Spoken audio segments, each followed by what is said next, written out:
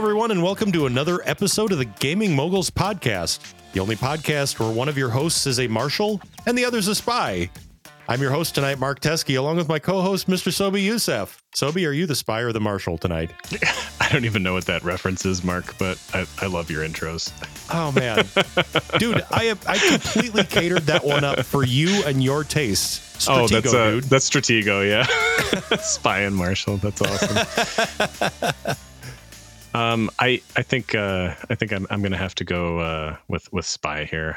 A good spy is gonna win you the game. Yep. You just got to make sure and guard your marshal and not expend him needlessly and go take over everybody else before he gets killed by that. And hopefully you don't run into a bomb. I'll have to play a block war game with you someday, Mark. That's, they pull from Stratego, but put it into like a different direction, right? So you definitely need to play a block war game one of these days.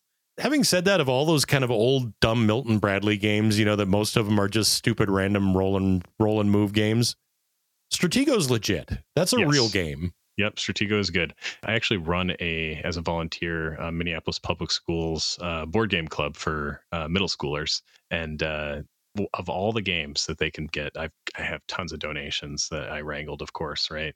Mm-hmm. These kids love Catan and Stratego and Unstable Unicorns. And, that's pretty much it. Although I did get some to play Pax Pamir, like a simplified version. Wow, that escalated quickly. But yeah, anyway, we got to get you playing a modern block war game. As long as it's World War II themed, I'm in. Oh, there are plenty. We can find one. I'm sure there are. Maybe a Operation Overlord themed one or something like that. That'd be delightful. Yeah. Awesome. Well, speaking of block war games, Sobi, I know in our last episode, we talked a lot about how we had a big upcoming wargaming weekend or just big gaming weekend coming up out of town. And that has since come and gone. And boy, I'm sure we're going to refer to it 8,500 times tonight. So why don't you tell us a little bit about the weekend we spent together? Sure. So this is what we're going to dub throughout this episode as the muster. What we call a muster is, basically a military gathering point, right? A muster location. Kind of silly, but that's what we've been calling it for years. And, we're a wargaming club that basically has sponsored this for the past several years. So that's what we call it. So the First Minnesota Historical Wargaming Society is our local wargaming club. It's not just a wargaming club, but, just a gathering of folks that play heavy games, light games, war games, Euros, whatever kind of game you want to play. And at least once a year, the past few years, we've been getting together and going to a Verbo location, or I guess, Airbnb, what have you, outside the city. And basically, we have room for about 20 people, a couple nights, and we just game the whole time. It is a glorious weekend, and I definitely look forward to it every year. I was absolutely gobsmacked at the location, right? It was a converted church that was converted into two different locations, and it was just... it was just kooky, but there was a lot of space. There was huge windows, so good light, plenty of sleeping space. It had been remodeled nicely. Given that it was kind of in this little tiny town about an hour and a half out of Minneapolis, boy, the place was dirt cheap too. Oh yeah, I actually took over the organizing effort this year from Rich. I think you met Rich over at the muster. And, Rich has done an awesome job getting everyone together, but wanted to pass on the torch per se, and I was always just wondering, like, why are we going to this place out in the middle of nowhere? It's it's far away from the city. It'd be nice if people could just drive up and go. After looking into various VRBOs and Airbnbs, this is the absolute best deal. By like half. It was, it was crazy. It was like a pretty nice place and lots of space. I mean, the owner of the place stopped by and go, "Oh, you guys need more tables? Okay." Yeah, totally. And dropped like half a dozen more tables by. Yeah, it was great, and it's just always a good experience. How did you like your first muster experience, Mark? I have to admit, I was a little nervous coming into it. Right? I mean, I'm not the world's biggest fan of war games, not the world's biggest fan of dudes on a map, not the world's biggest fan of territory control. Do likes me some history, but anyway, I was a little nervous coming into it, and I think the first thing when you invited me, I was like, "Dude, I don't play war games." You're like, no, it's going to be fine. It's going to be fine. And I'm an extrovert, right? So I'm generally pretty okay with jumping into a bunch of people that I don't know. But I did get get our boy Nick to join us. So at least I had more than one other person that I knew. That was awesome. Nick was brave. Nick was very brave. Good job, Nick. Nick was half the age of literally everybody else. I was like, I think I'm on the young end of the people that are here, but no, everybody could not have been nicer, more accommodating, more understanding, and kind of more willing, right? Because I really had no intention of playing any war games the entire weekend. And I never had any problem finding playmates for whatever crazy thing I was willing to drum up, and or somebody else was running something I was interested in playing. This is the first time I've gone to a weekend of gaming where I hadn't heard of the majority of the games that were there. Yeah. Nick said the same thing. Nick is like, I've never heard of any of these games. Where did these come from? Yeah, there's definitely more historical games scattered about the both major room play areas or caverns, I guess, that you can shake a stick at. Just so many games, from GMT, Compass, Worthington, like all of those war game publishers, a bunch of Avalon Hill stuff. I mean, tons and tons of very, very specific historical games. It's hard for anyone to know all of those. And also high quality tchotchkes to go with it, right? I mean, the number of like bespoke dice towers I saw over the course of the weekend, as well as like, I don't know whose they were, but somebody had like a Zero Halliburton aluminum ballistic steel case full of like super detailed little biplanes. Yeah. Must have been Alan, I want to say. That sounds like something Alan would have. Dang, that was cool. I was like, I want to play with these. I'd probably hate the game, but I would just want to play with these little things. They're so cool. Again, before we dig into the games, but just shout out to all of the folks that made the weekend awesome. I mean, you had Todd there with his own like entire bar, basically. That was nutty. That was awesome. Thank you, Todd. I didn't know that artichoke liqueur was a thing, but now I do. Yeah, I had definitely some good cocktails, plenty of good whiskey all around. Everyone had good taste and wanted to share it with their friends. So it was a great experience. Yeah, I am absolutely a heathen when it comes to cocktails, right? I mean, I like just the sweetest crap. And, he's out there whipping up all these old man drinks and stuff like that. And I'm like, I wish I liked that stuff because that looks so interesting. And so I complimented him. I just said, man, what you're doing is so cool. I wish literally like I liked any of this stuff.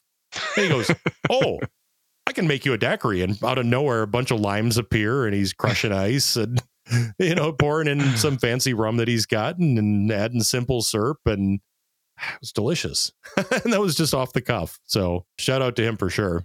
Yep. Todd gets MVP of the muster. I think that's what happens here. Also, I'm going to give Joe a little shout out too. Joe for just having a very nuanced and interesting take on games. I mean, he was kind of like out weird import small box gaming me. And I was like, oh, his small box game is strong. There you go, Joe. Joe, you get the superlative for most eclectic, weird small box collection. Yep. Chapeau on that one. That was cool. But to your point, yeah, we got to play a lot of super cool stuff this weekend. And, when you're kind of the beauty of being in a small town like that is that we were locked away. There was zero distractions, right? I mean, where could you go?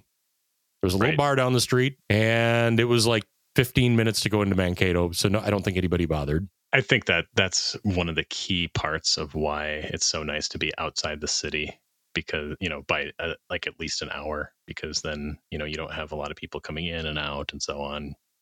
And you get a good chance to play games with people, hang out with people, socialize, right? I think it's a little more of a better bonding experience. Oh, for sure. And, pretty much it was a very serious gaming weekend. I mean, literally, I kind of, rolled out of bed, fought my way through one of the two bathrooms split across 18 people. And then kind of before we really got into it, we were playing games already. Yep. So, geez, how do we even tackle this list, Sobe? Let's start with Friday night. Let's go into somewhat chronological order here. How about that? Sure. That sounds great. The first game we all played together, right? You guys arrived Friday morning. Nick and I arrived Friday evening. And kind of our first chance to get together and play with everything was a game that maybe as a result of the phrase, just because you can doesn't mean you should. This is a game. I'm going to see how long it takes our listeners to guess this one, right? It's a game that's all about, it's super like negotiation plus. It plays 4 to 9 players. If that's not a giveaway, I don't know what is. It just got a reprint into a much better looking copy. It's extremely asymmetrical and it's a total mess. I don't know how better to describe it. Sobi kicked off a 9-player game of Sidereal Confluence with a bunch of wargamers. What could go wrong? And let's get the name right here, Mark. It's Sidereal Confluence, a game of trading and negotiation in the Elysian Quadrant. A game by Tau Ceti Dykman. Published by WizKids. By the way, wonder what Mr. or Mrs. Dykman's actual name is. I'm guessing like little kid Dykman didn't pop out and his parents went, "Oh, let's name him Tau Ceti to go with his little sister Sirius." Maybe. Anyway, for those not in the know, Sidereal Confluence, like as Sobi said, it's a trading and negotiation game where basically you have an incredibly asymmetric alien race, and some of them are really weird. You have an engine that does not have the pieces parts to make itself run, or if it does run, it runs really inefficiently. And the only way to make it run efficiently is to trade the kind of crappy stuff you have that you can't use for what somebody else has that you can use. And then by doing that, you then buy more planets and you earn victory points and you discover technologies. And by doing all those things the best, you get the most victory points at the end of the game. This was probably the 4th time I'd played this game, Sobi. I know it's at least your second. How many times have you played this before? I think this is probably my 4th as well. I played on the original edition a few times, yep. And then I think you and I played this new edition once prior to this. This definitely was my first time playing this at 9-player. And as we talked about, just because you can does not mean you should. Let's set the stage. We had one giant table with everybody gathered around. It's you and me and Nick and a bunch of wargamers, one of which literally got about 31 minutes into the rules and then went, nope. Yeah. Yep. No offense. No offense to Alan. Alan was a good sport, but he was not feeling it. He realized pretty quickly this was not his jam, and he pulled the ripcord pretty quickly. That's actually a good heads up move, though. If you feel like you're not going to like the game and you know it's going to be like a good 2-3 hours, don't do it. Especially when there's 8 other people playing, right? I mean, the game isn't going to implode because you're not there. Yeah, exactly. So we got through the rule set, distributed out all our factions. Given that I had played before, I kind of self-purposely took one of the more difficult factions to play.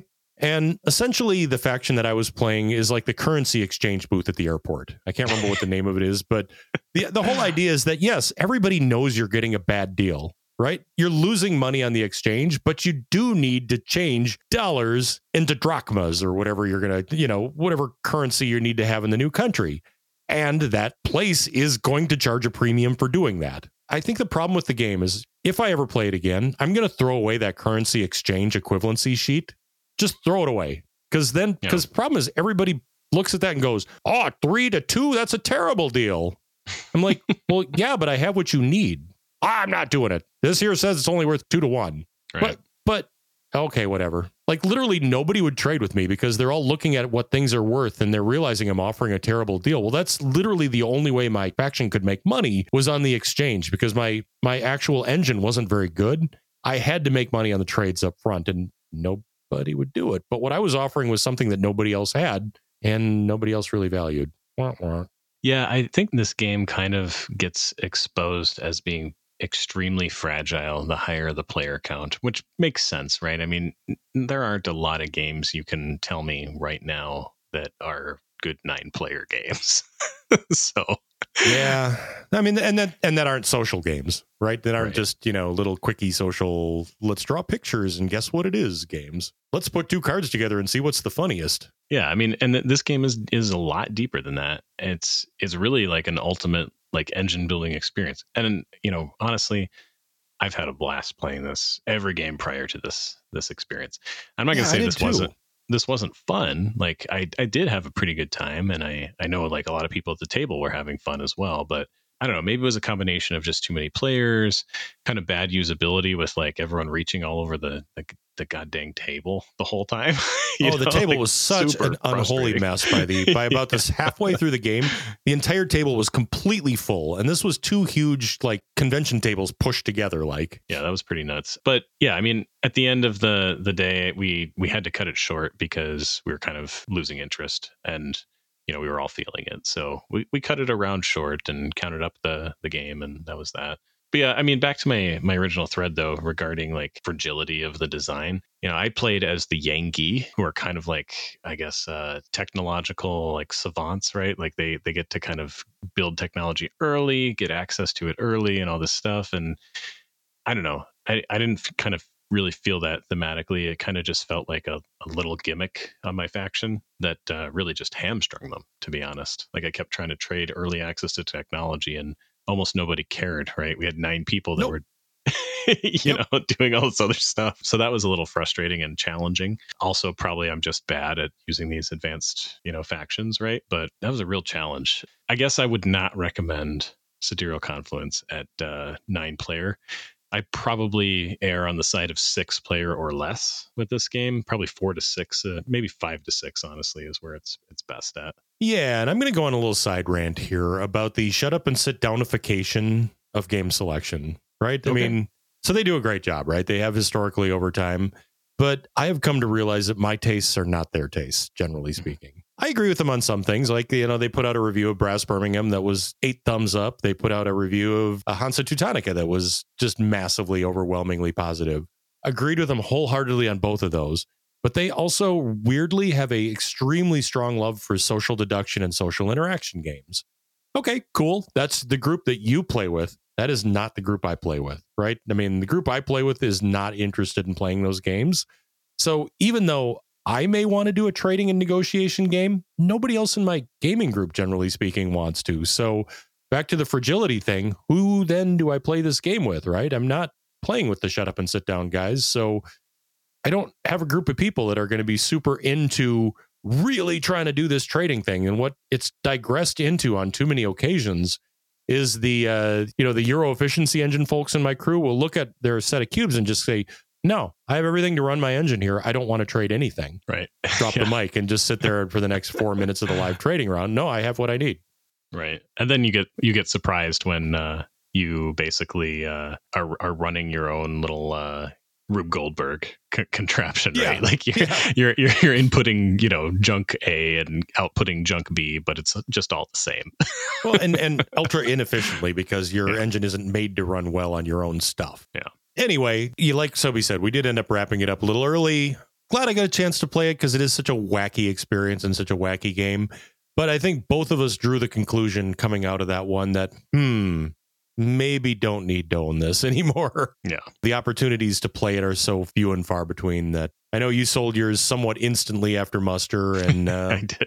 Mine left the ranch literally yesterday. So wow, we went from 2 to none. I feel bad, but I think I've played it enough, and I got enough out of it. So good game. I definitely recommend it if you're a fan of trading games, but I definitely caution you to never play this with over 6 players and make sure that people actually care about trading. Yep. Yeah. I mean, if you're a game that loves, well, I don't know. If you're a game that if you're a group that loves playing, I would think like a Blood on the Clock Tower group or something like that. Something a little more than Werewolf. Possibly. Yeah. What it made me actually want to play though is more Trade on the Tigris. Yeah, you were saying that's also a Jeff Engelstein design, so I really want to give that a go.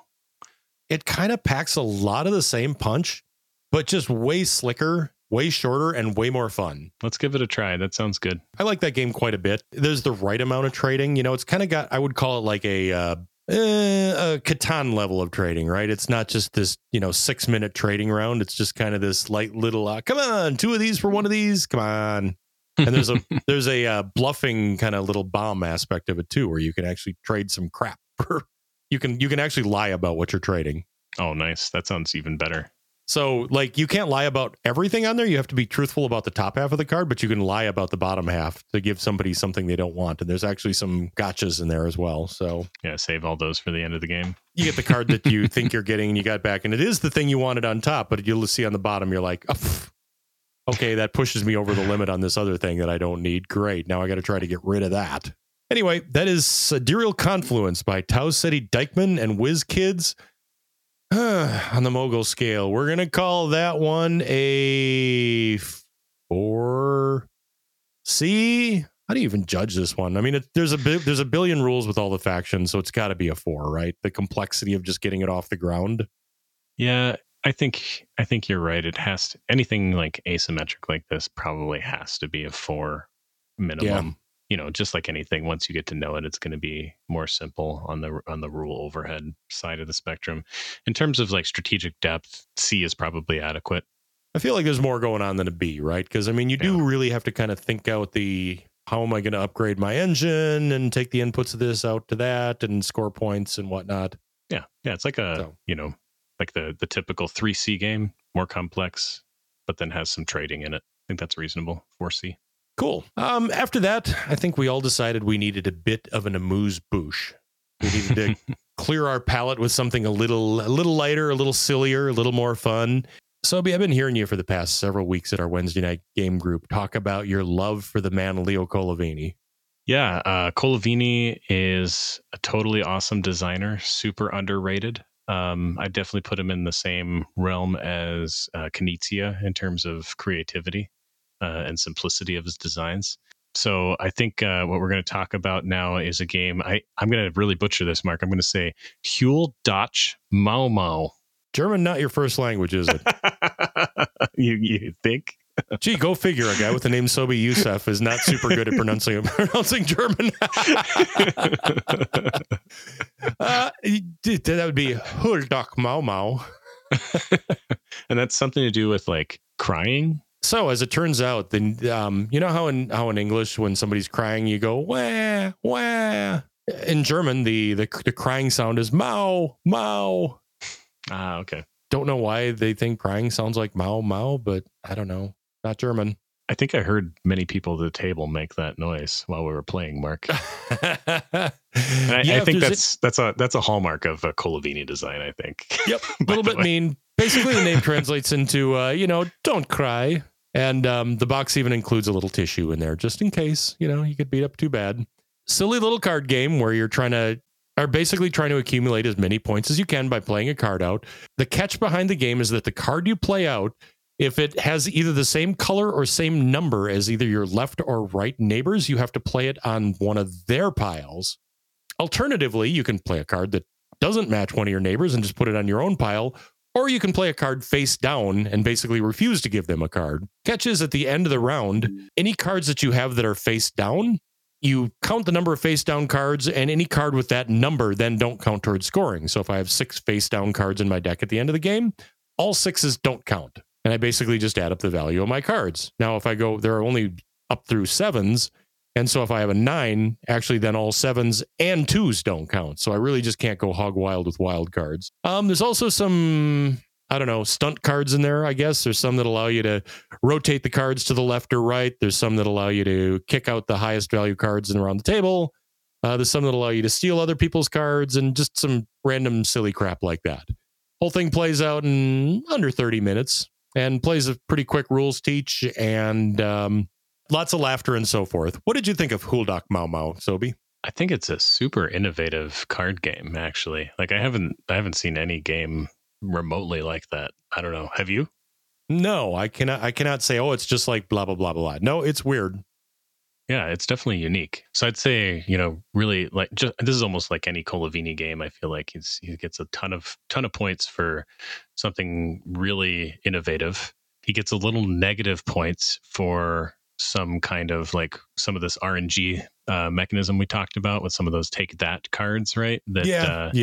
I feel like I didn't get any of them. That is actually technically an expansion. Oh, was it? Okay. Yeah, that is actually an expansion. You can just leave that out and play the vanilla game or reduce the numbers of them.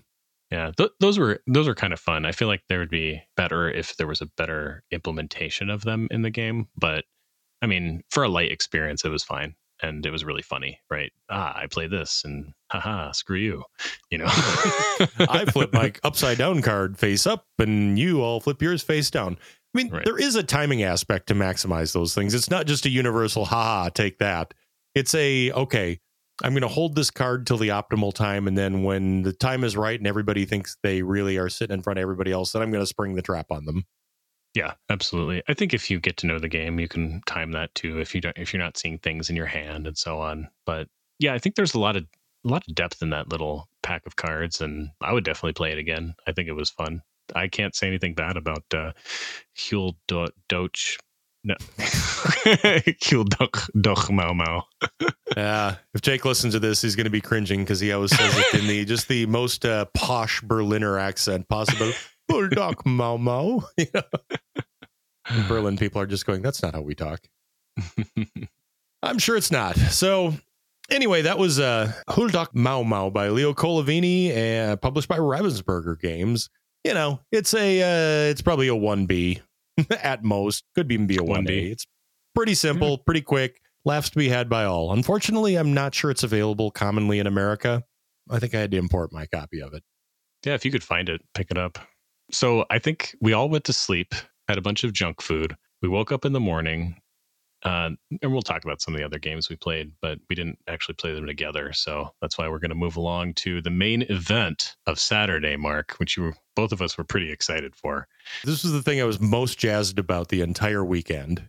Yeah, this is an incredibly thematic game for an 18XX. And what were we playing here? I have had on my bucket list to play a game of 1880 China in person for literally years, because for so long it was out of print. If you could get a copy of it, it was something you had to like cut everything out yourself. Copies went for a bunch of money. They were kind of ugly. And finally, just last year, Lookout Games finally went to a mass retail release of 1880 China by Helmut Oli and Lonnie Orgler, the Double O crew. And it's been burning a hole in my pocket to finally play it in real life. And when your kind of fledgling introduction to 18XX, I know you definitely like things that are a little more thematic and have a story behind them. And didn't want to throw you right into the deep end on 1880 right away, but figured it was time for you to give it a whirl. Yeah, I was super excited to give it a shot. And I guess I want to comment first on the overall like production of this game. Man, that map is just beautiful. Just a wonderful looking game. I was really impressed. I mean, and then going over the rules, all the chrome, right, with the Chinese Revolution happening, in this game. It was super thematic and not what I expected at all after playing a few other 18XX games at 1846, 18 Chesapeake, and then 1849 most recently. This is way more thematic than any of those games. And by thematic, I mean like mechanically thematic too. Yeah, I would say in the level of chrome, 1880 is one of the chromiest 18XXs that exist out there. It follows kind of the entire story of China, all the way from basically like industrialization of China up through even like events happen when Admiral Perry or whatever came and visited, up through the Communist Revolution, and kind of even put dates on it all the way up through modern times, really, with the E trains or the big trains are. I forget what the biggest ones are there, but there are so many weird little subcases and weird little rule sets that for 1880 that exists in no other game really. Like, let's just start with basically the turn order. Most 18XX games do a tick-tock between stock round, operating round, stock round, couple of operating rounds, stock round, maybe 3 operating rounds, right? They have this cadence that goes through phase by phase. Oh no, not 1880. 1880 keeps operating until you go a complete lap of the companies without anybody buying a train. And then you throw away the rest of the train rank, have a stock round, and then you go right back to the company that was operating. So now they can actually they can refuse to buy a train, do a stock round, come back with new capital, and then buy one of the new trains that come out. Really tweaky. Yeah, there's definitely some interesting like levers to pull because of that system. And I definitely did not get it in my first play here. So we are playing on 18xx.games. So hopefully I'll have some more, I'll be able to apply this experience a little better in this second go. Just a couple of the other main highlights. There's some of the main gamification things. Number one, when you start a company, you don't get all the money right up. You get kind of only half the money until I think the 3 trains come out. And then also you have half of your shares sold out or something like that. Then you get the rest of your capitalization. There's foreign investors that build routes and run trains and make money until you merge with them. And then your company takes them over and you get their funding as well. And then, everybody loves the Communist Revolution when the stock market shuts down and Taiwan becomes worth no money. Taiwan's really valuable until the Communist Revolution happens, then it's nothing. But since the stock market shut down, right, you can't sell anybody down. You can't sell out of your own shares. Stocks don't go down if you withhold. They also don't go up. So it's kind of this weird, super gamey twist where you can go through and withhold as much as you want and put some resources back in the company or make some stock moves if you need to. I can't think of any other game that has a mechanism exactly like that inside the game. Yeah, the nationalization is the way that it's tackled in 1880 is super interesting. Actually makes me think of Trans-Siberian Railroad's nationalization a little bit, just kind of comparing those two things, which I could talk about this a little later, how interesting I think cube rails are now, but that's an aside. But this nationalization mechanism is super interesting, and it was really hard to gauge like what I should be doing right now exactly. Right. But I feel like it's obvious that I needed to withhold at least once or twice during that time in order to prep for the final train push. So that's a really cool like halftime mechanism, right? Now, the downside of the whole situation, not that there is really a downside, like I love the game and it was fun. The downside of it is that we, first off, it's a super chromy game. Second off, we had 6 players playing. Yep. We had 6, didn't we? Yeah, or 5? 5. Yeah. 5. Yeah. Yep. And one of the players had never played 18XX before, much less 1880. And that was like, hey, welcome to playing trombone. Now you get to learn the 1812 overture. Yeah, I got to hand it to him. He definitely went out on the limb with volunteering to do this. So yeah, yeah. So as a result, right, I ended up doing a full 18XX system teach, not just the hey, here's how to play 18XX. Here's the Chrome for this game. Let's play. Yeah. So I think it maybe took 90 minutes to get through the rules teach and explanation before we could even get started playing.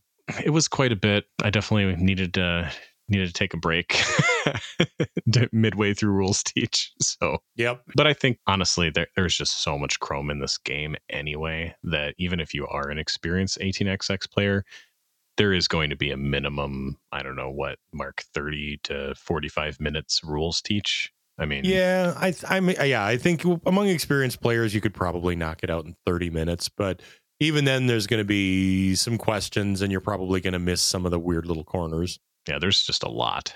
I do want to say the Rocket of China, that was a bad move on my part. So I inadvertently torpedo Sobi's game right in the first minute of the first 5 minutes of gameplay. I was explaining the privates, and there's one called the Rocket of China, and the Rocket of China can be just traded in on a train at some point in the future. So you kind of want to save it for a point that you're in some valuable trains and a little short on money. Well, that's a really powerful, really good thing. And I rather hyperbolically commented, I'm like, there's a reason this goes for like $275, not knowing that you'd take that as gospel. Yeah, I bid $225 on the Rocket of China and completely like pushed myself out of any like early game activities. Like I couldn't buy any shares the first stock round. Like it was brutal. So I actually sat and watched anime for the first 2 rounds while I was waiting to get stuff to do. Yeah, I felt really bad about that one. I didn't think anybody actually take me seriously on that. It was like, I should actually, in hindsight, I should have stopped in the auction and just gone, hey, maybe we take this again. That yeah. I think you just lost the game by bidding that much. Yeah, I did pretty much. I lost in the auction. So good experience. Never going to bid that much on the Rocket of China again. Yeah, ultimately we did. We did not actually finish the game on this one either. We ran probably 6 or 7 hours, and it was probably about 6 hours, right? Including the teach. Yeah, I think, what did we go from like 10 to like, no, it was more, it was like 8. It was probably 6 playtime with an hour and a half teach and a little break in there or whatever. But yeah, we did ultimately end up, it didn't change the trajectory of the game was pretty well decided by that point. Yeah. Your boy pulled out a win here. Applause. I'll take applause. Applause, even though it was against a bunch of newbies. But hey, I got to take what I can get, right? Yeah. Obviously, I'd ask you if you'd play again, but you are playing again. So yeah, I definitely like having an in-person go and then being able to dink around in 18xx.games to, experiment and learn and so on. Yeah, it's a really good tool for that. I think that learning to play a brand new 18xx right now is probably going to be too challenging for me on that platform, but I'm okay to play a game of 1880 China over the next year. Yeah. What I've actually done a few times with newer players on 18xx.games is we'll all meet in person online and do like a Zoom meeting for just the kickoff. And we'll do like we'll go through the rules, discuss the rules and make sure everybody understands them. And then we'll do like the opening auctions live. Mm-hmm. We'll get through, we'll just run through that all quick and then kind of drop off and do the rest of it more asynchronously. Man, that's awesome, Mark. That's like an extreme nerd version of a fantasy football draft. Kind of, yeah. But it, especially when somebody's new to a game, gets everybody off on an equal footing and kind of gets to the interesting part right away. Because really, those opening auctions a lot of times are the most intimidating parts of 18xx games. Yeah, especially when you don't understand the privates and how they interact with the game, and that's really important, I think. So that is 1880 China by Helmut Oli and Lonnie Orgler, and published by Double O and Lookout Games. Earlier in this episode, we mentioned that our friend Joe brought a bunch of weird little games, right, that I'd never heard of and so forth. Again, kind of after a huge game, you kind of need to just take a little break, and it was kind of on towards dinner time right now. Joe pulled out a little Trick Taker, and I have to admit, I did not get the name of that one, but I think you did. You know which game that was? Yeah, it's Boast or Nothing, aka Bon. Aha. It was a pretty unique little Trick Taker. I think that I won. I don't remember. I gave it over to Nick, I think, to finish out my hand because I had to go teach another game. You're basically trying to not win tricks. Yeah, the strengths of suit changes on every trick. Yeah, that's right. There's this little stack of cylinders with different colors. And then whichever suit wins the trick goes down to the bottom of the pile. And then that becomes the lowest power suit for the next trick. So basically, like, let's say you have red and blue and, yellow. Maybe I'm wrong here. And then you play, someone leads with a red and red's on the bottom. And then someone doesn't have red. Well, anything else you play is going to win you that trick, unfortunately. Mm-hmm.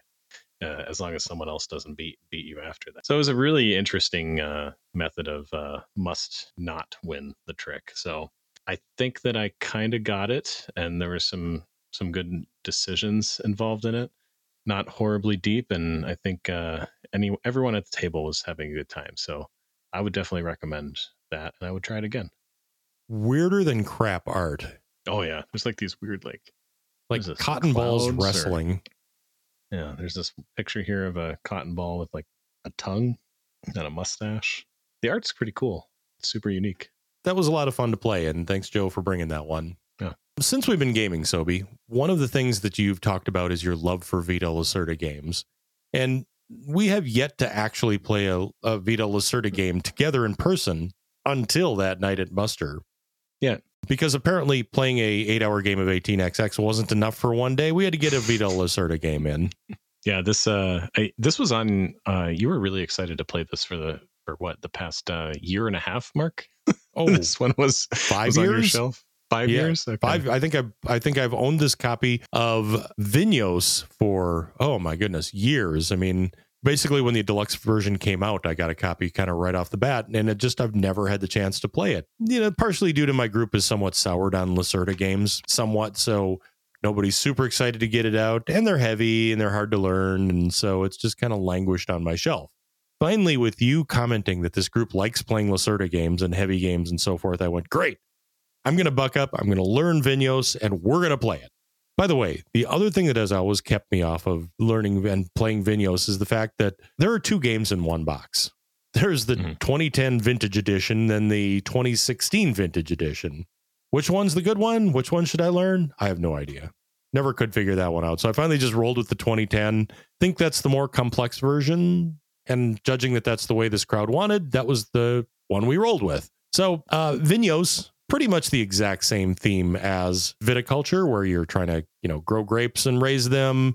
This one goes a little deeper into like the marketing and production side of things, or the marketing side of things and the production side of things. So, not only do you have to actually create the wine and age them, but you also have to enter them in the fair, and you have to get experts to agree to like them. And you get some tycoons to invest in you, which give you extra powers. Whole game plays out over 6 rounds, and at the end of the 6 rounds, the one with the most victory points wins. Like every Vita Lacerda game, it's interlocking system versus system versus system. And like most Vita Lacerda games, super duper thematic to the point of simulation at some points. So, Sobi, you hadn't had a chance to play this one before, have you? No, this was my first time as well. And I do agree that this was pretty thematic. And I also want to say that in terms of Vital Lacerda's portfolio, if you will, this is probably one of the easier games to get into of his. Yep. I want to say. And maybe Kanban is up there too, but you can see like dashes of all of his other games really in this. You know, you can see some of the mechanisms that went into Lisboa. Definitely, some of the financial management. I think that was really ported directly over from Vinhos into Lisboa. I feel like Gallerist, you definitely had some Gallerist vibes, if you will. Yeah, I mean, just like a lot of the other Lacerda games, you have worker placement, you have different phases that you're trying to navigate in order to market your wine optimally, right? So you want to be preparing the tastemakers for your wine in advance, and to get a leg up on your competition, so you can get, as you could expect in a Lacerda game, free actions, bonus actions. Yep. Yep. But then at the same time, you have to monetize all of this. And actually, I think that's probably how I ended up pulling away with the victory at the end of this game. Is I ended up with a higher focus on my bank account, which you were able to just at the end of the game turn your bank account directly into victory points. Yeah. With a special bonus perk that you purchased. Yeah, it's a very interesting mechanism, being able to purchase perks at the end of the game, almost in a very similar way to the way that Carnegie does it, right? Where you have to invest a extra action or bonus action to invest in an end game scoring. You picked the one that involved lots of money, and you were able to basically divest your bank account and then turn that into bonus points at the end of the game, which sent you rocketing forward. Yeah, that's a really good observation, Mark. Actually, that I didn't even think about that. That definitely has a Carnegie feel too, which I guess you could say Carnegie has a Vinhos feel with its contracts. That is the correct order. Yeah, I felt that this one very much is a spiritual partner to the Gallerist, more so than it was Lisboa, right? I mean, I can definitely feel that if you like Gallerist, I'm very confident saying that you're going to like Vinhos and vice versa. Somewhere as time went on, the more complex that Lacerda made games, the more accolades he got to them, until he kind of recently has been pushing him to ridiculous conclusions. But this is still back in kind of the simpler days of Vita Lacerda, I would say. I think he's kind of stopped doing like real world thematic games as much, right? Like he did Vinhos and Kanban and Gallerist and Lisboa, and then he lost his freaking mind. Yeah, and then On Mars, like, what is that game even about? I mean, it's a pretty fun game, and I had a good time playing it. But like, what am I actually doing here? Like, these orbits, they're all nonsense. I mean, like, it's really just forcing this game into multiple phases. So just, I used this term earlier today, but like, Lacerda can be the king of the Rube Goldberg contraption if he wants to be. And, I think one of the testimonies of how well it was done is one of the gentlemen that ended up playing with us most definitely was not like a heavy Euro type of guy. I mean, you listen to the games he liked playing, very much his favorite types of games were medium weight Euros. Mm-hmm. He picked up the game pretty quickly and was reasonably competitive. Yeah, I think it was Bob, right? Yep. He had a really good time, I think, and I think that says a lot. Even then, I know Bob wasn't like doing the best in the mid or 2/3 through the game, but he was just having a blast. He loved playing.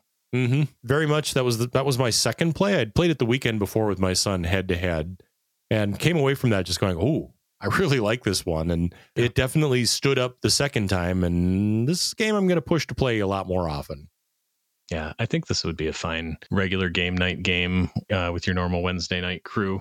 I think that we could get everyone on board with this. It's just got like the right amounts of Euro, like old school Euro feel, but then also some of the infernal machinery of Lacerda's visions. Yep. And it's funny too. It as I was going through the rule set, I'm sure part of this was due to the fact that we'd been playing a lot of rule heavy stuff all weekend long.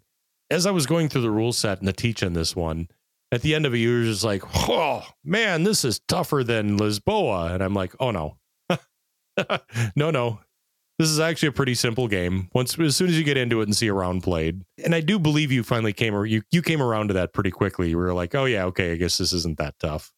Yeah, it's super simple. It just, the teach is a little weird, but if you have any experience with these games, then you're not gonna have a problem. I think this is probably tied for the best 3 games I played at the muster. Ooh, yeah, definitely a high praise right there, because you played some really good ones. Yeah. So anyway, that is Vinhos. I'm happy to finally get that one dusted off my shelf of shame. I mean, there's lots of shelf of shame dust all over that one, and got a chance to clear it off and play it. You know, I think like most Lacerda games, right? This is probably we're probably looking at a 4D, right? I mean, there's more strategy to this than your normal game, and there's more rules than your normal game. So it's definitely a notch up from your standard midweight Euro. And like every other Vito Lacerda game, the publication is absolutely top notch by Eagle Gryphon Games. Yeah, it's a beautiful game. Awesome. Well, you mentioned, Sobi, that you're saying compared to other games you played, this was the best of the weekend.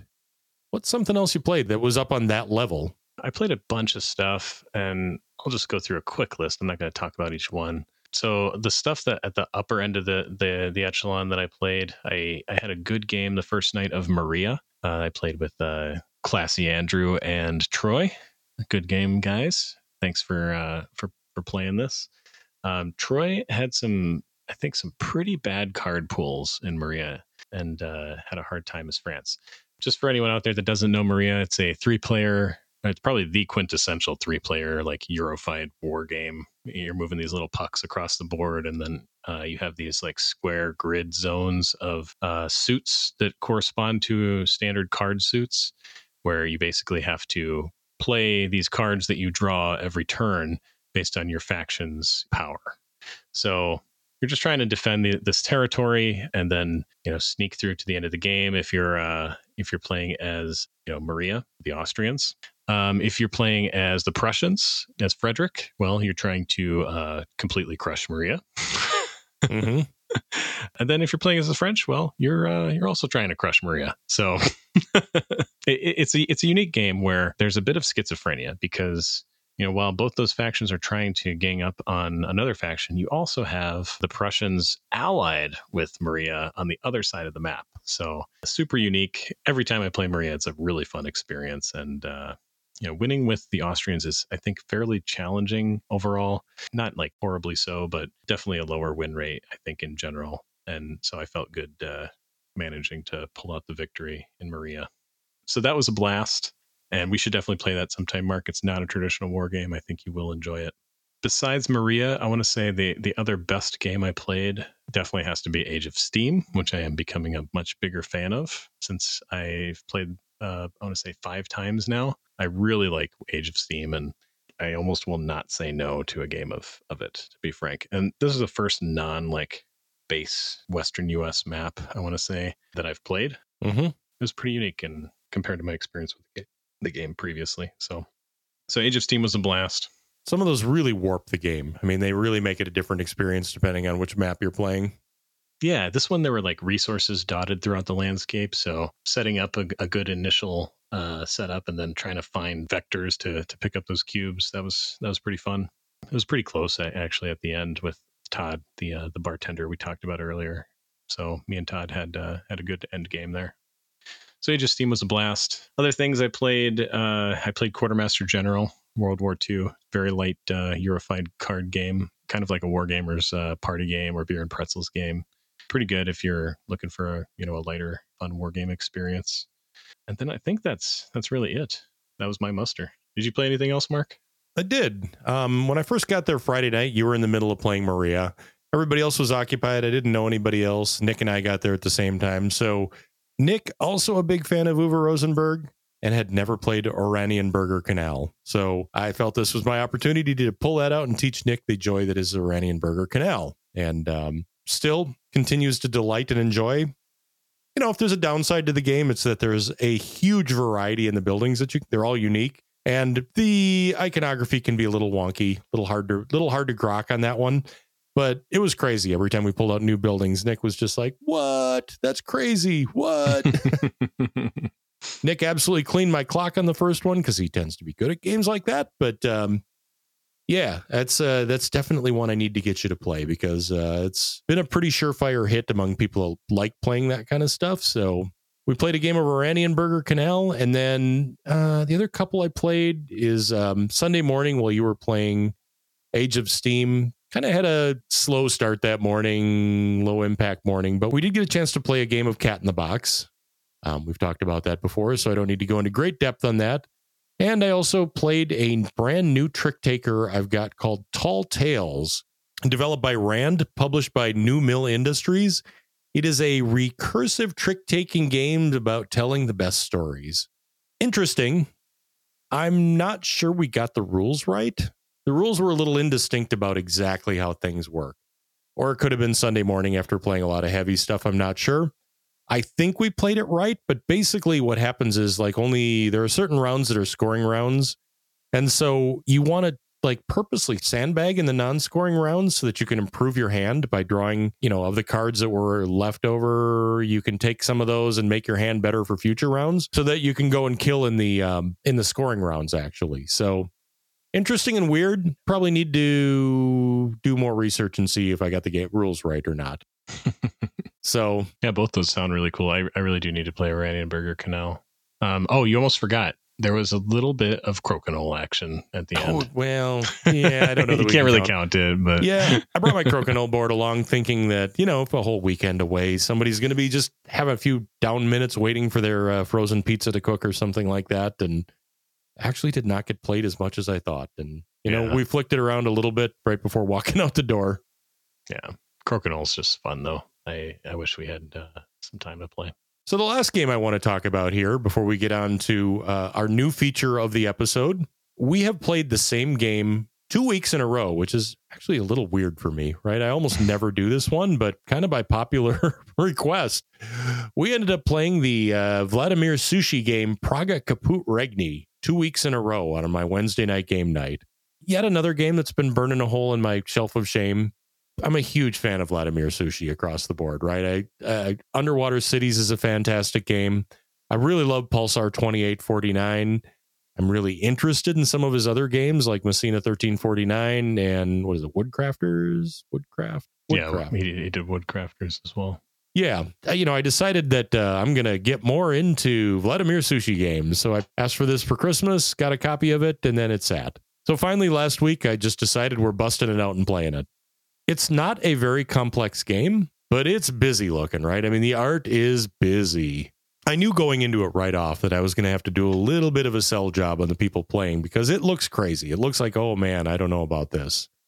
But in reality, it's a game about life in Prague somewhere around the Renaissance and the building of the Charles Bridge and building up buildings around the plaza. And I don't know, it's a euro at the end of the game. Yeah, so there's a unique rondel mechanism, and I think, Mark, you said this correctly the last time we played, is a little bit of vibes from Kraftwagen by Matthias Kramer. Mm-hmm. But basically there's a rondel mechanism here. You choose your actions from the rondel, and the areas under the rondel can show whether or not there's a cost adder for that action at the time or a victory benefit because people haven't been taking that action. And then internal to the rondel, you also have these other bonuses that you get from taking those actions. So, you can set up some serious combos in this game. And, we definitely use the term combolicious frequently in referring to that phenomenon repeatedly. There's a lot of different resources. You're trying to convert into other resources so that you can get bonus actions, of course. That's like the key in this game. And Mark was goofing around earlier this week trying to convince me that someone said that those aren't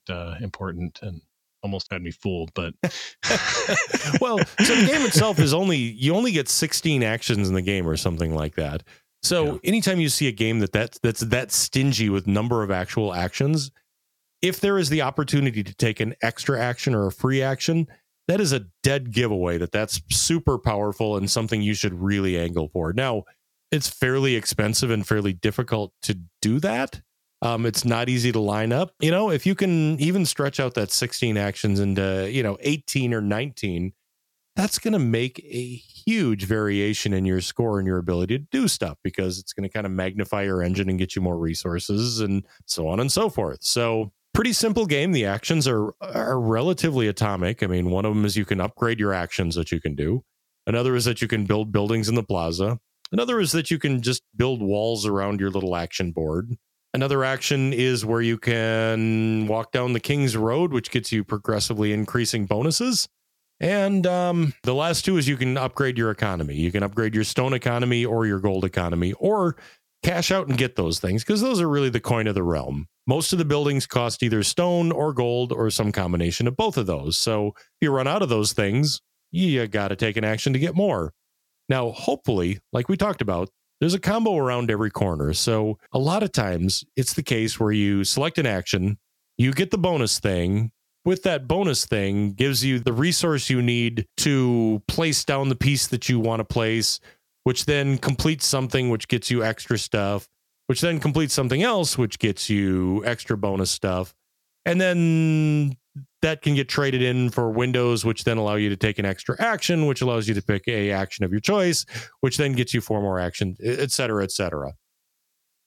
It sounds like it would make a turn take an awful long time, but remember I said these actions are all pretty atomic, right? The decision isn't huge on each one of these actions. There are some really complex things you can line up as part of that chain of actions. And I think ultimately what we decided on our last play, Sobi, is this is a feel-good game. Oh, yeah. Yeah. What was the term that we were using? Oh, a lot of these Euros with angry guys on the cover, they make you feel disgruntled, right? Or the people on the box look disgruntled. Yeah. Yeah. So, we decided to go the opposite direction with Praga Kaput Regni and claim that the game makes you feel gruntled. Yeah. If disgruntled is unhappy, then of course gruntled means that you're satisfied. I'm so gruntled by this. Kind of everything you do feels good, right? There's very few times where you're just hosed and you can't figure out where you're going. You're doing 7 things. I'm going to get this, and then I'm going to feed into that. And I'm going to get that. And I'm going to do these 3. It's fun. There's always something to do. Our second play really managed to leverage that extensively. Like our scores were way higher, and we kind of got that vibe of all the things you're supposed to do. Yeah, I think there's an exponential action economy VP curve in this game. Like you start out pretty slow doing some stuff that is kind of dumb, and then eventually you set up your engine through taking various actions that give you bonus not necessarily bonus actions, but actions that you wouldn't necessarily take as your core action, right? And then that keeps getting set up more and more, and then ultimately mid to late game your score just explodes. It's very point salad-y. I mean, if you're not a point salad fan, there's nothing about this game that's going to change your mind on that. No. I made a very fatal mistake the second turn around. I ran out of gold at one point. And the problem with running out of gold is that gold is what you need to pay to get some of the more recently used actions. So if somebody takes the get gold action, it goes into a slot where you have to pay 2 gold to even take that action, right? And maybe you get 5 gold, and even though you had to pay 2, you're still 3 up, and now you can unlock and do some stuff. But when you have 0, there's no way of getting gold short of taking a gold action. And if that gold action is sitting on a spot where you have to pay to take it, you can't take it. And then as soon as it becomes free, somebody else takes it and resets that curve of doom for you as well. So I really learned that going down to 0 gold was intensely a bad move. And even though I was leading at the 50% point of the game, I literally just stopped in my tracks. It was like somebody just threw the anchor out the back window and the car just screeched to a halt. And you guys went flying by me, and I ended up finishing with half the points you did. Yeah, well, you'll just have to get revenge next time, because I think we'll probably play it again. Yep. Yeah, I think Phil bought it literally later that night or the next day. He was just like, I want to be gruntled more. This game is great. Right. I want to say in terms of interactivity, if you're looking for interactive game, this is pretty interactive for a Euro. Yeah. I would say it's not like multiplayer solitaire. It doesn't feel like that. There are things you're competing over, right? The rondel has some competition to it, and then the buildings and what buildings you're taking from the offering, and then where you're putting them. Timing on when you place them too is super important, because you're trying to basically complete areas around squares and have the majority of the area around there. So you're also fighting over majority bonuses in there as well. Right. I would say it's not as interactive as Underwater Cities, for example, because that has direct action selection in it where you're boxing people out of actions. And this one, again, it makes you feel gruntled, where as in a game like Underwater Cities, you're definitely not going to be happy if that action spot is filled up. I'd say interaction is a little lighter, but definitely there as compared to Vinos, right? Where that game is definitely an interactive game. You have worker space competition. It's a little more cutthroat. There are things you can do to directly hurt other people by taking their spaces and so on. But yeah, still an awesome game. I don't know if I absolutely love Praga Kaput Regni, but it's just so easy to play. Mm-hmm. You introduced me to that little card game, the engine builder, Res Arcana. Yes. So this kind of gives me a little bit of that vibe. Is that just an easy to play engine game? Yeah. Yeah, where you're constantly doing cool stuff. Yep. Yeah, it's been a joyful little bit of a surprise. I think we're going to play it quite a bit more. And, I continue to really enjoy everything Vladimir Sushi does. And I think, I think there's a good chance we may play Pulsar 2849 tomorrow night, which is definitely more interactive. Yeah, I'd like to give that a whirl. And then I also have Messina 1347 on the shelf here. So definitely need to get more sushi games played. Yeah, here's my conspiracy theory. Those two games are in the same world. Pulsar and Messina? Well, yeah. Okay, let me hear this. Well, I mean, Pulsar 1349, and then, approximately 1,500 years later, Pulsar 2849. Yeah. I don't know. That's a stretch. I'm literally just going off names there. I suppose by that map, 1849's in the same universe. Anyway. So what do you think, Mark? Should we get to talking about brass tacks here? No, we should, yes. Not until we give a Mogul scale rating to Praga Kaput Regni. And for those, just as a quick background again, Mogul scale, the number digit is the complexity of the rule set. The letter scale is how big the decision tree is, how brain burny is it. 1A, very much we're playing Tiddlywinks. 5C, we're playing the 540-hour version of Campaign for North Africa. So, Sobi, why don't you do the honors on this one?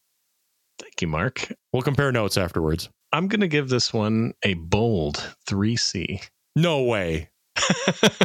It's almost the dictionary definition of a 3C, Sobi.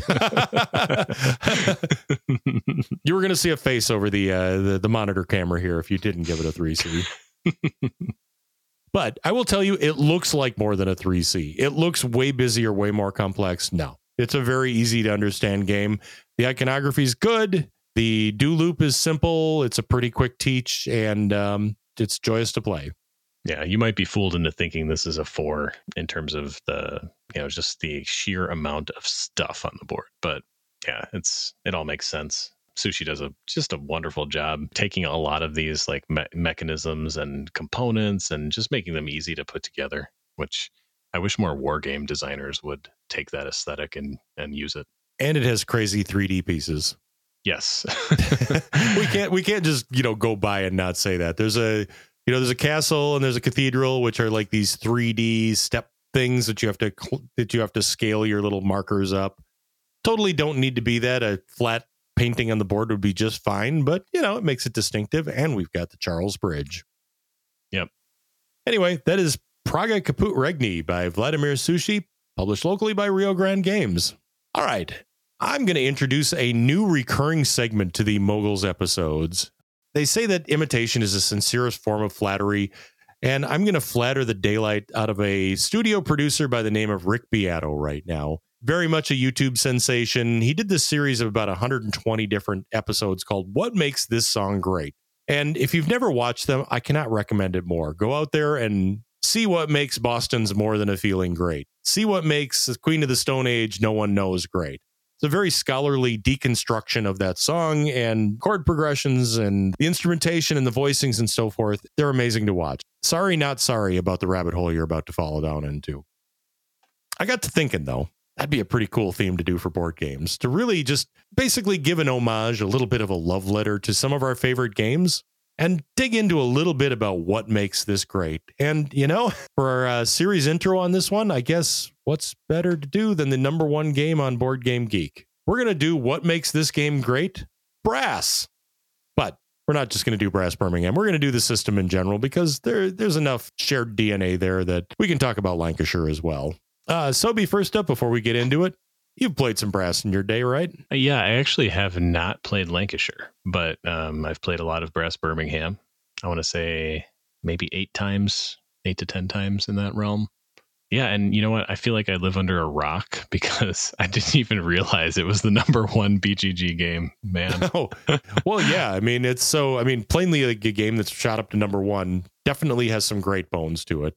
Yeah. For those that have also been living under a rock, this is a game that's been out forever. It used to be just called Brass. And then 5 years ago-ish, Roxley Games put out a new version of it called Brass Birmingham, which was kind of a part 2 of the game, and renamed the old version to Brass Lancashire.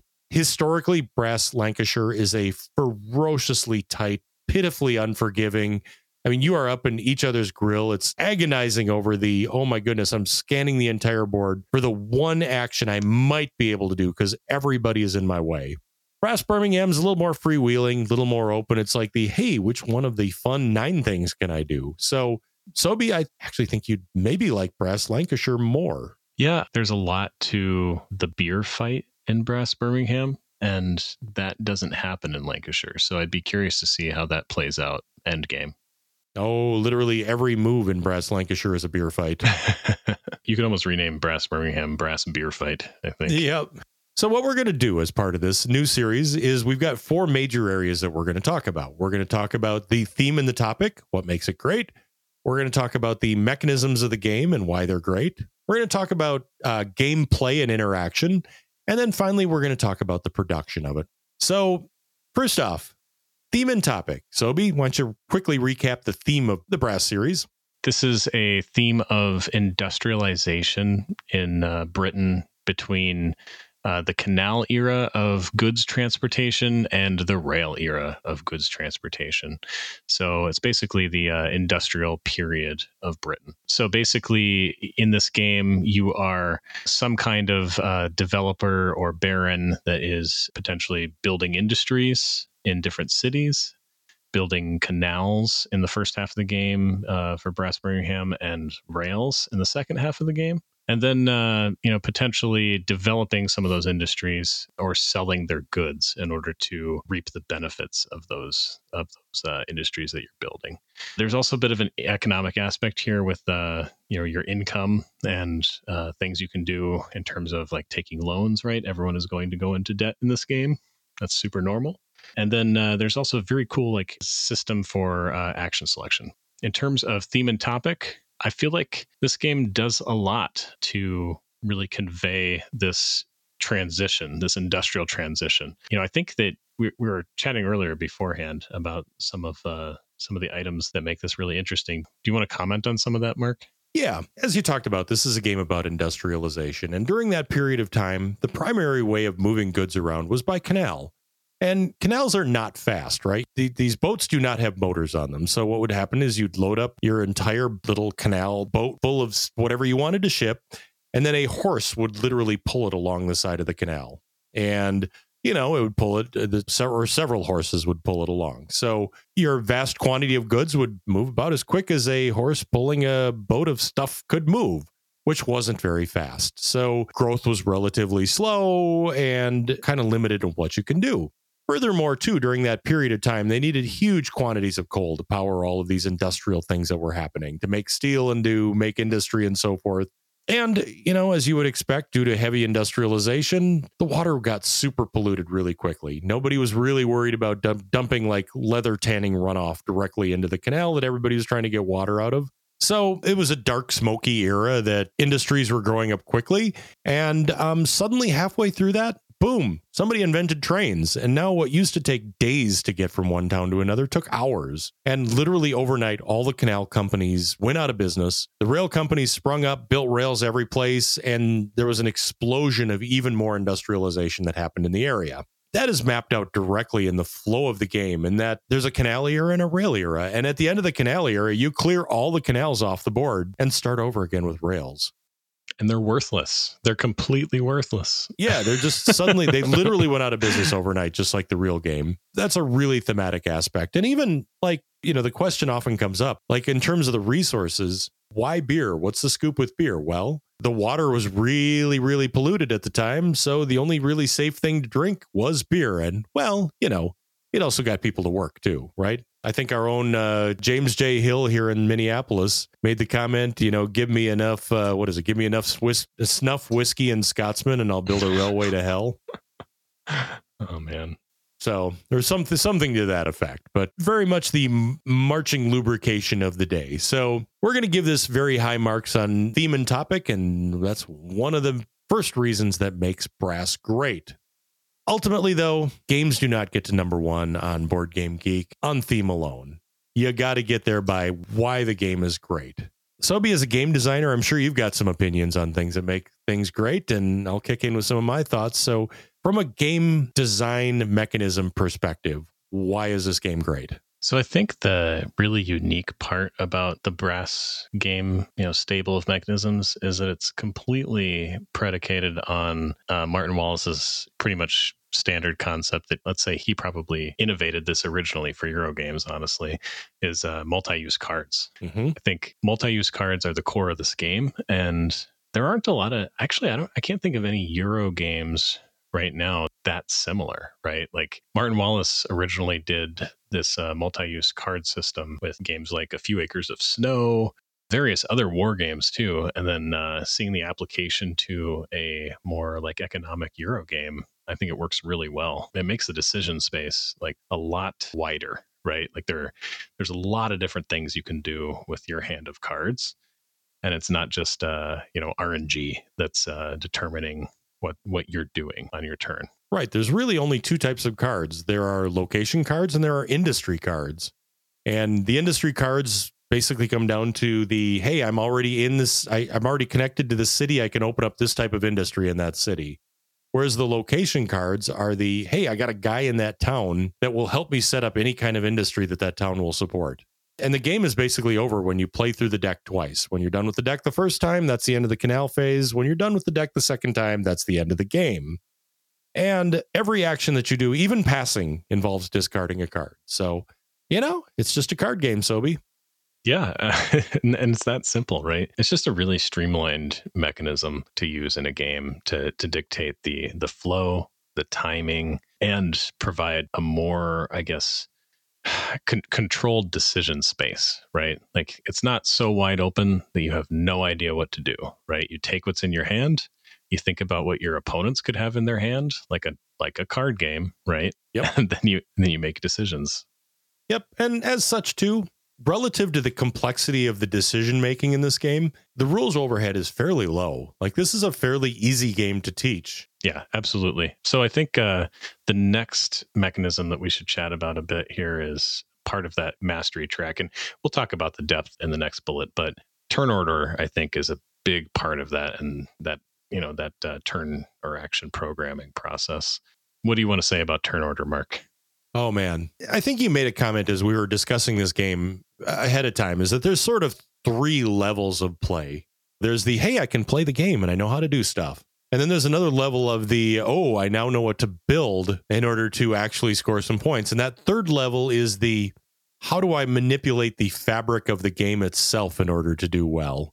Manipulating turn order is definitely part of that. So it's the simplest thing of all, basically. Whoever spent the least amount of money the last turn gets to go first. So if you had this big turn where you get to go crazy and build a whole bunch of stuff, that's cool, but you're going late in the round the turn after that.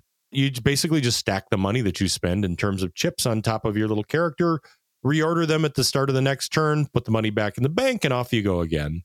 That is just absolutely genius, and it really comes into play at the end of the Canal era and the start of the Rail era, because many of the actions involve spending no money. So if you can line up a turn where you actually take out loans, don't spend any money, fill your hand, and then go first going into the Rail era, suddenly now you're first, you can build rails in the most desirable areas, you have the money to do it, and you just are able to take off and kind of run hot right away in the beginning of the Rail era.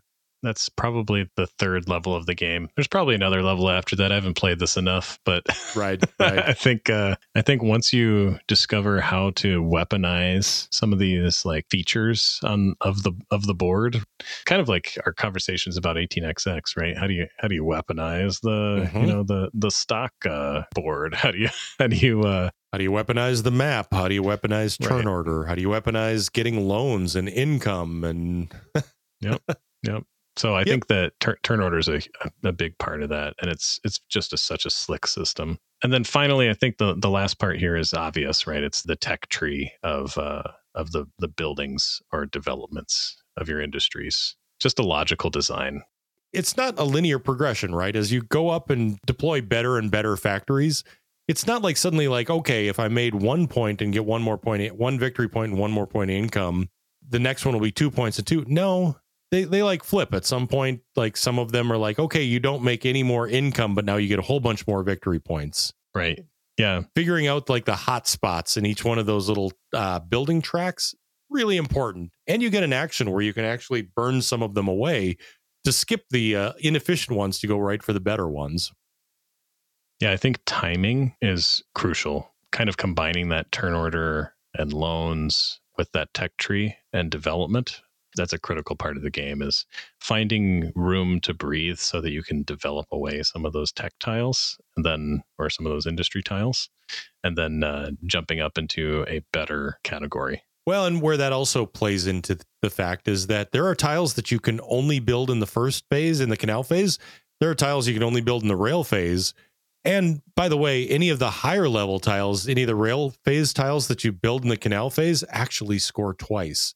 And, that's that higher level strategy in the game is okay, I need to somehow produce enough resources so that I can build those higher level buildings that are going to score multiple times rather than just one time throw away the buildings and then build new ones. Yeah, it's a race, and then there's also a lot of timing involved within, right? So a nice confluence of all those mechanisms. Yep. The next bullet here we have, Mark, and I'll let you take the lead here, is interactivity or interaction. So player versus player and how that works. More broadly, it's like, what is the gameplay like in this game? Yeah, exactly. Gameplay, right? How the players work against each other, and then strategy, tactics, combination thereof, and in general the depth of the game. Yep. This is a super deep game. It's one of those that you're absolutely going to get crushed by somebody that's good at it for multiple plays. And as you keep playing it, more and more things about this game unfold for you, realizing what parts of the map are good and what parts are not, what parts are really scoring nexuses and are not, and just what actions are good, what buildings are good, what order of things are good, what timing is good. There's so many areas to unlock and improve upon.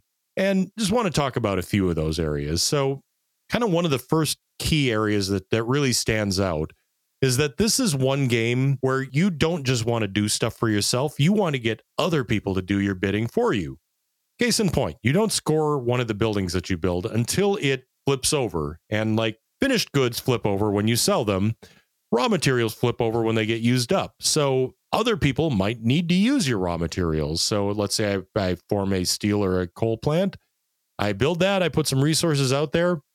And other players have to take yours if they're on the board. If you're the only ones on the board with that, they have to take yours. And that helps you actually flip over and score your building. That really amps up the interactivity. So literally, you're throwing bait out there, try to race people to get your bait out there first so that other people can develop up your board and score points for you as well.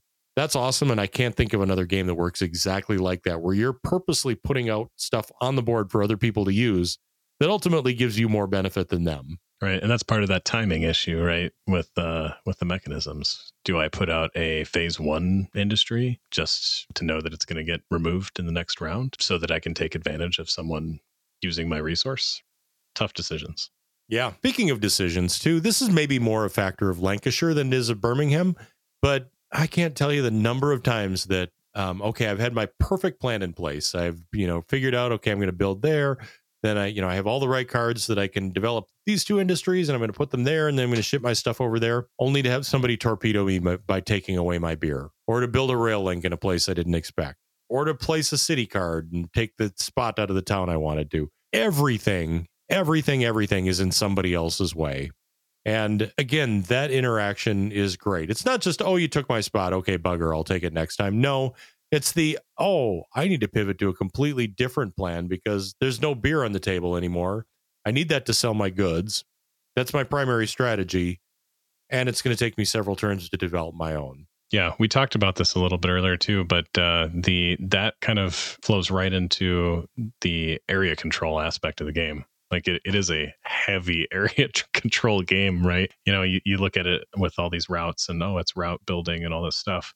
But no, it is a brutal area control game. You really need to box out the resources, maintain access to those resources, and use them at the end game, or someone else will. And that's why I said earlier that this can be brass beer fight, right? Brass Birmingham specifically.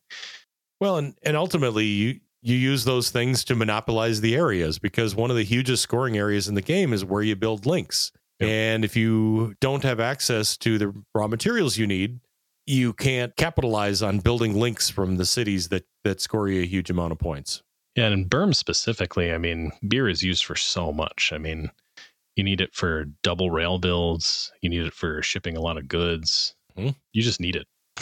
Plain and simple. Yeah, and it's also got an interesting twist that beer on the board that's yours can be teleported from any place. Beer on the board that's somebody else's you have to be connected to. So the whole goal is about creating beer that only you have access to. Yeah, there's so many like little pockets in the map, right? I guess Easter eggs, if you will. Yes. Yeah, interesting developments where the map was very well developed to provide opportunities like that. The next item that I think is great in terms of gameplay is that there are lots of different paths to victory, right? It's not just automatically building the most links is going to win.